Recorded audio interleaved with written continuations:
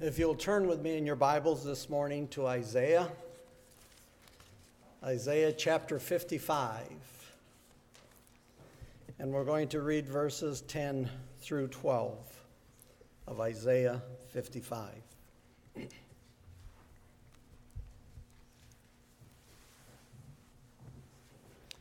Isaiah 55, beginning with verse 10. For as the rain comes down and the snow from heaven, and do not return there, but water the earth, and make it bring forth and bud, that it may give seed to the sower and bread to the eater. So shall my word be that goes forth from my mouth. It shall not return to me void, but it shall accomplish what I please, and it shall prosper in the things for which I send it. For you shall go out with joy, and be led out with peace. The mountains and the hills shall break forth into singing before you, and all the trees of the field shall clap their hands. May the Lord add a blessing to his reading this morning. Well, as you know from the story, I'm Old Man Hamstra. You know, it was last night I sent our speaker a little message saying, just a reminder, we start at 9 o'clock. And he sent me back, what? Are you crazy? And,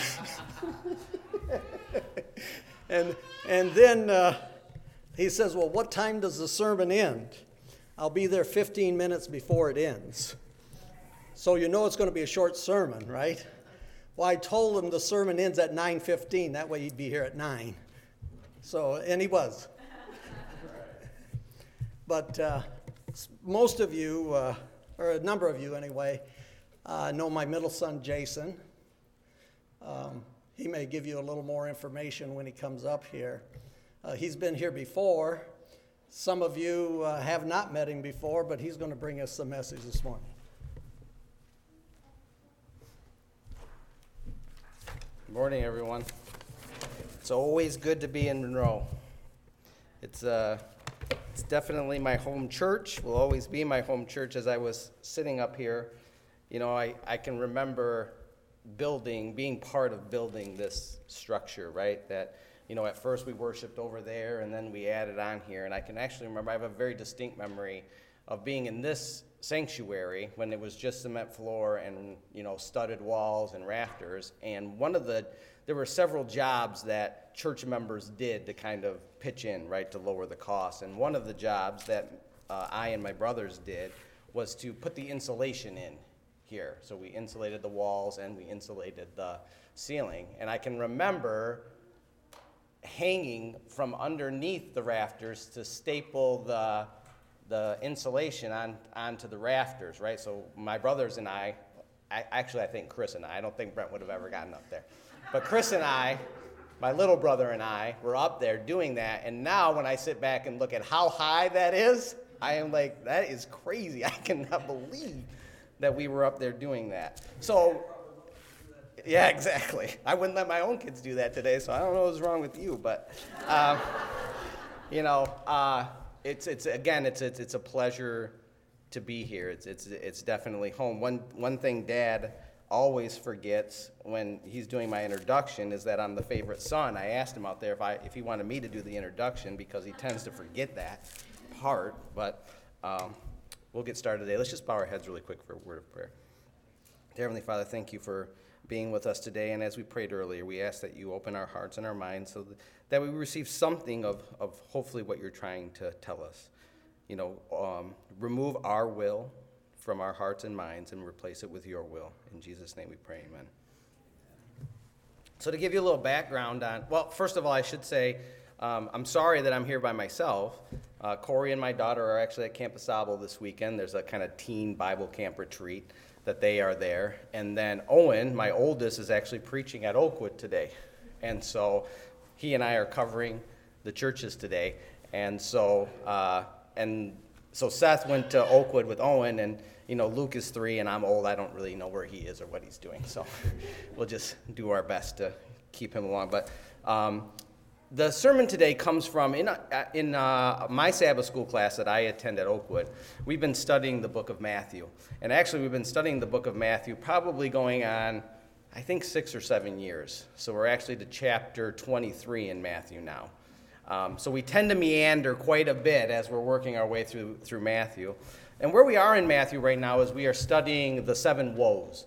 So there's passages in Matthew 23 that talk about the 7 woes that Jesus talks about with the Pharisees. And one of them is found in Matthew 23, verses 15. It says, "Woe to you, teachers of the law and Pharisees, you hypocrites! You travel over land and sea to win a single convert, and when he becomes one, you make him twice as much a son of hell as you are." Right? So this conversation in Sabbath school class has really revolved around, what it means to make a convert, right? What it means to evangelize, what it means to spread the word of God. And in doing that, one other parable that we've discussed to kind of work through that concept is the parable of the sower that's found in Matthew 13, which is really where we're going to focus on today. So if you would turn with me to Matthew 13, beginning in verse 3. Matthew 13, verse 3. And it says, "There a farmer went out to sow his seed. As he was scattering the seed, some fell along the path, and the birds came and ate it up. Some fell on the rocky places where it did not have much soil. It sprang up quickly because the soil was shallow. But when the sun came up, the plants were scorched, and they withered because they had no root. Other seed fell among the thorns, which grew up and choked the plants. Still other seed fell on the good soil, where it produced a crop, some 100, some 60, and some 30 times what was sown. He who has ears, let him hear." As a teacher, I love these parables, right? I love the parables of Jesus, right? Because they really tend to be very thought-provoking, right? And typically, the parables of Jesus don't really have an answer, right? He typically says a parable, and it's up to the reader, it's up to the listener, right, to really contemplate and think about what is the parable trying to tell me.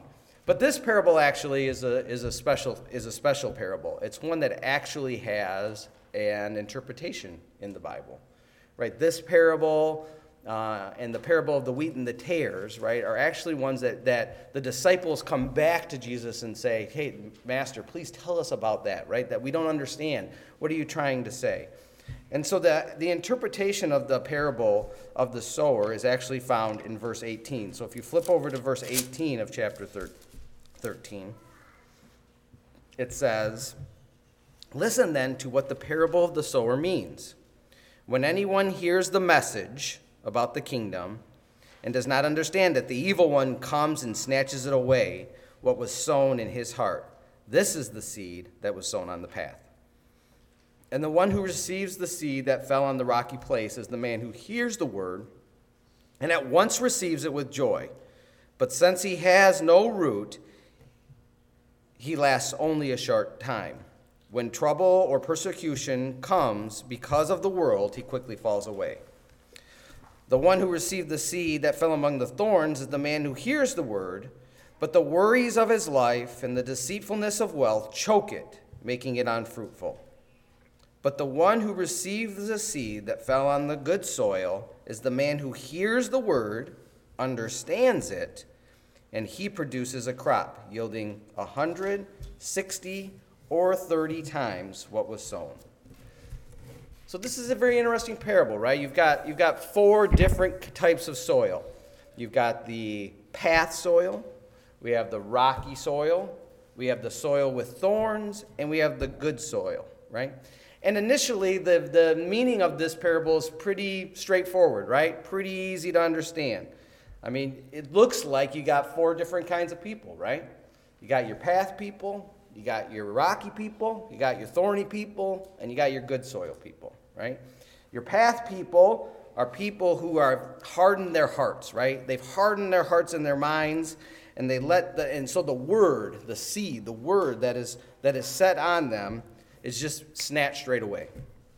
And you've got your rocky ground people, right? These are people who, there's a very superficial, a very shallow kind of soil, right? And this superficial relationship with God makes it so that the plant can't get root, and the sun scorches it, and the plant never gets to the point where it bears fruit. And you've got your thorny people, right? The people who let the cares of the world, right? All the distractions, the influences of life distract them, and it chokes out the plant, chokes out the word, chokes out the seed. And then finally, you've got your good soil people, right? People who have maintained this fertile relationship with God, and now the seed can be planted, and it can blossom, and it can bloom, and it can produce fruit, right? And we see, in the interpretation in the parable, the seed it's talked about as a message. It's talked about as the word, right? And you all know if you look at John 1:14, right, that it's a very common verse in John 1:14 that says, "And the Word became flesh and made His dwelling among us, and we have seen His glory, the glory of the one and only, who came from the Father, full of grace and truth," right? So the Word is the manifestation of Jesus Christ, the ministry of Jesus Christ, that Jesus Christ represents the grace and the truth that God has given to all of us, right? So pretty straightforward, pretty easy to understand. But I got to tell you, this parable's got two things that really bug me. One is, why is the yield different? Why do some soil produce 100?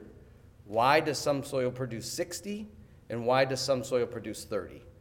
If it's the seed, if it's the word, if it's the grace of God, why doesn't it produce the same for everybody? That bugs me. The second thing that bugs me is this farmer seems pretty careless to me, right? So I've watched my dad plant a lot of seed over my 40-plus years of life. And I've never seen him just throwing seed around so that it goes wherever. He is very deliberate about where he places seed. That he places seed in a place where it accomplishes the task. So that corn seed becomes corn, right? So that green beans become green beans. It is put with care in a very special type of place, the right type of soil so that it produces. But this farmer, this sower, doesn't seem to care at all. The seeds on the path, the seeds in the rocks, the seeds in the thorns, the seeds in the good soil. The seed seems to be everywhere. So let's take a little bit of time and dig into those two, what for me are dilemmas. Let's start with the first one that I talked about is why the different yields, right? Why the different yields? This is puzzling. And it really bothered me until during this Sabbath school class that I was talking about earlier. As part of that discussion, one of the individuals in the class suggested that the soil is not different kinds of people, like I just explained to you, right? And different kinds of people in the sense of, hey, there's some people out there who have hardened their hearts. There's some people out there who let life distract them. There are some people out there whose relationship is superficial and shallow. And there are people out there who are really ready to receive the word, right? Instead, what this person proposed is that the soil describes one individual. That there are times in one individual's life, and we'll make it personal today. I'll make it personal. I'll say me, right? There are times in my life where me as the individual is the path, where me as the individual is the rocky soil, where I am the thorns, and I am good soil.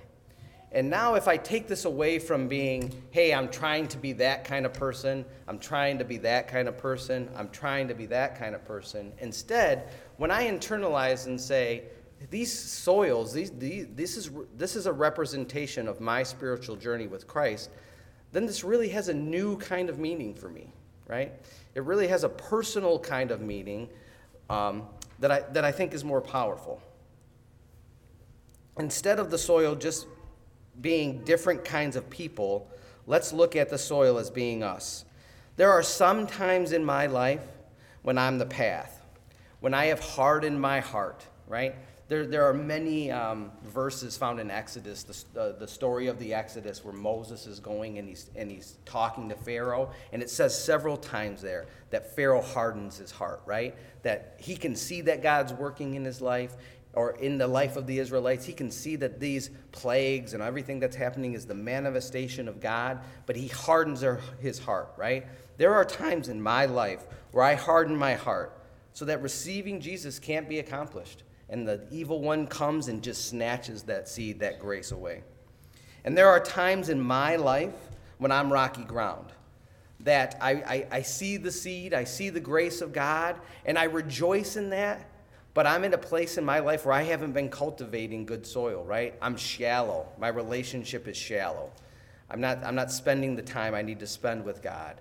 And I end up with this very shallow place for the grace of God to be planted. And it ends up with a plant that can't bear fruit. It can't become the fruit that it wants to become. And there are times in my life when I'm rocky soil. And I think this is the place where I am more often than not, right? Where I let the distractions of the world really take me away from what God's grace is trying to do for me, right? Where I let work, where I let family, where I let despair, right? Sickness, all of these things choke out the grace that God has planted in me and keeps that grace from becoming the fruit. And there are some times when I'm the good soil.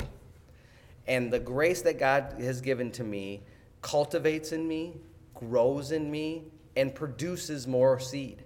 It produces more grace. Because that really is the point of grace. The point of grace is not to receive it from God and then to hang on to it and make it yours. The point of grace is to take that grace and pass it along, right? That's another thing that we see represented in the Exodus story, right? When God's grace in the form of manna comes down to the Israelites, they're to take that grace and use it. But what happens when they try to store up that grace and hoard that manna? What happens to that manna? It rots, right? It becomes stinky, right? When we hold on to the grace that God has given to us and we don't let it bear the fruit that it needs to bear, that grace rots. And there are times when I'm equipped to pass along more grace than others. There are times when I can produce 100-fold and I can produce 60-fold, and sometimes I can only produce 10-fold. But that's the beauty of looking at these soils as the individual, right? Now I can see myself in all of these places. So this brings us to the second problem, which is, why is God, the sower, throwing this seed around and not really cultivating it right in the right spot? But again, I think when we see the seed as grace, we get a picture of that, right? We get a picture that grace isn't just for the good soil people, right? Grace isn't just for me when I'm in a place where that grace is going to bud and flourish and become more grace. Grace is for me all the time, every time, no matter if I'm the path, no matter if I'm the rocky soil, no matter if I'm the thorns, no matter if I'm the good soil, grace is for me all the time. And that, I think, is really reflected in our scripture from today. Let's turn to that in Isaiah 55. In Isaiah 55, before our scripture verse today, let's go back actually a couple of verses. This is quickly becoming one of my favorite Bible verses, Isaiah 55, verse 8. In Isaiah 55, verse 8, it says, "For my thoughts are not your thoughts, neither are your ways my ways, declares the Lord. As the heavens are higher than the earth, so are my ways higher than your ways, and my thoughts higher than your thoughts." What this says to me is, what God does, I am really incapable of understanding fully. Not that I can't have glimpses, right? Not that I shouldn't be seeking more understanding, right? But in the end, God is God. And his ways are so far from our ways. As far as the stars are away, this is how far God's ways are from our ways, how unknown they are to us. And so when God passes out his grace, right, God's grace is accomplishing what it's supposed to accomplish. I mean, and this is what we see in the next verses, our scripture reading from today. As the rain and the snow come down from heaven and do not return without watering the earth and making it bud and flourish, so that it yields what? It yields seed, right? For the sower and bread for the eater. So my word, right? So this is almost right out of the parable, right? This is seed, which is the word, right? Let's go back to 10. And the rain and the snow come down from heaven and do not return without watering the earth and making it bud and flourish, so that it yields seed for the sower and bread for the eater. So my word goes out from my mouth, and it will not return to me what? Void, empty. It goes out and it does what it's supposed to do, right? It will accomplish what I desire and achieve the purpose for what I sent it. There's purpose behind the seed being on the path. There's purpose behind the seed being in the rocky soil, the seed being in the thorns, the seed being in the good soil. There is purpose behind that. Everything. Will I ever really understand why God put the seed down on the path? God's ways are not my ways, right? And that can be troubling, or that can be, what's the word I'm looking for? Freedom, right? Because when I struggle to understand why God does what he does and why things happen the way they happen, I would say in the human experience that tends to lead to despair. But when I know that God is working and that he's working to accomplish his goal, and I know that that goal is grace and love and mercy and forgiveness, then I don't need to understand why God does what he does, right? And I think this goes back to, just to quickly go back to where we started with this woe, right? The Pharisees, the woe to the Pharisees is that when they make a convert, they're making a convert that they say, here are all the right answers, right? Here's exactly all the right answers. We know how God works. God works like this, and this. And when this happened, that means you're not aligned with God. And when this, and this happened, that means you are aligned with God. So we understand God completely. We know exactly what God's doing. And if you do what we do, then you'll be understanding God too. And what is the woe there? Woe to you. You've made twice the son of hell than what you are, right? God is God. Let's let God be God. Let's let God's grace work in us, no matter where we are. Whether we're hardened, whether we have superficial relationship, whether we're letting life distract us, or whether we're in a place at that moment where we can bear 100 or 60 or 30. Let's let God's grace work in our lives. In conclusion, I want you to rejoice in the assurance that God's grace is working on you. No matter where you are, God's grace is working in your life right now. Remind yourself that bearing fruit looks different for everybody. Don't be comparing yourself to other people. Some bear 100, some bear 60, some bear 30. And that's God's work in their life. So don't compare yourself to other people and say, I wish God's grace was working in my life just like it's working in Jim's life, or just like it's working in Brian's life, right? Let God work in your life and rejoice in the fact that you're bearing fruit. And finally, I challenge you to take God's grace, that free grace, and pass it along to others at every opportunity that you get, every opportunity that God presents to you. Thank you. Bow our heads. Dear Heavenly Father, thank you so much again for the opportunity to come before you and humble ourselves.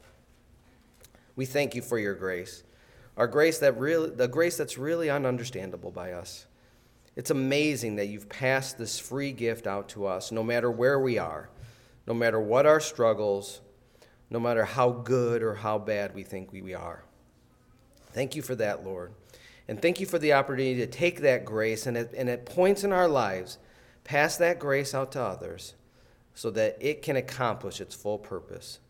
We ask that you be with us throughout the rest of this Sabbath day and throughout the rest of this week. And as we said in the children's story, help us to look for those opportunities to pass grace along. In your name we pray. Amen.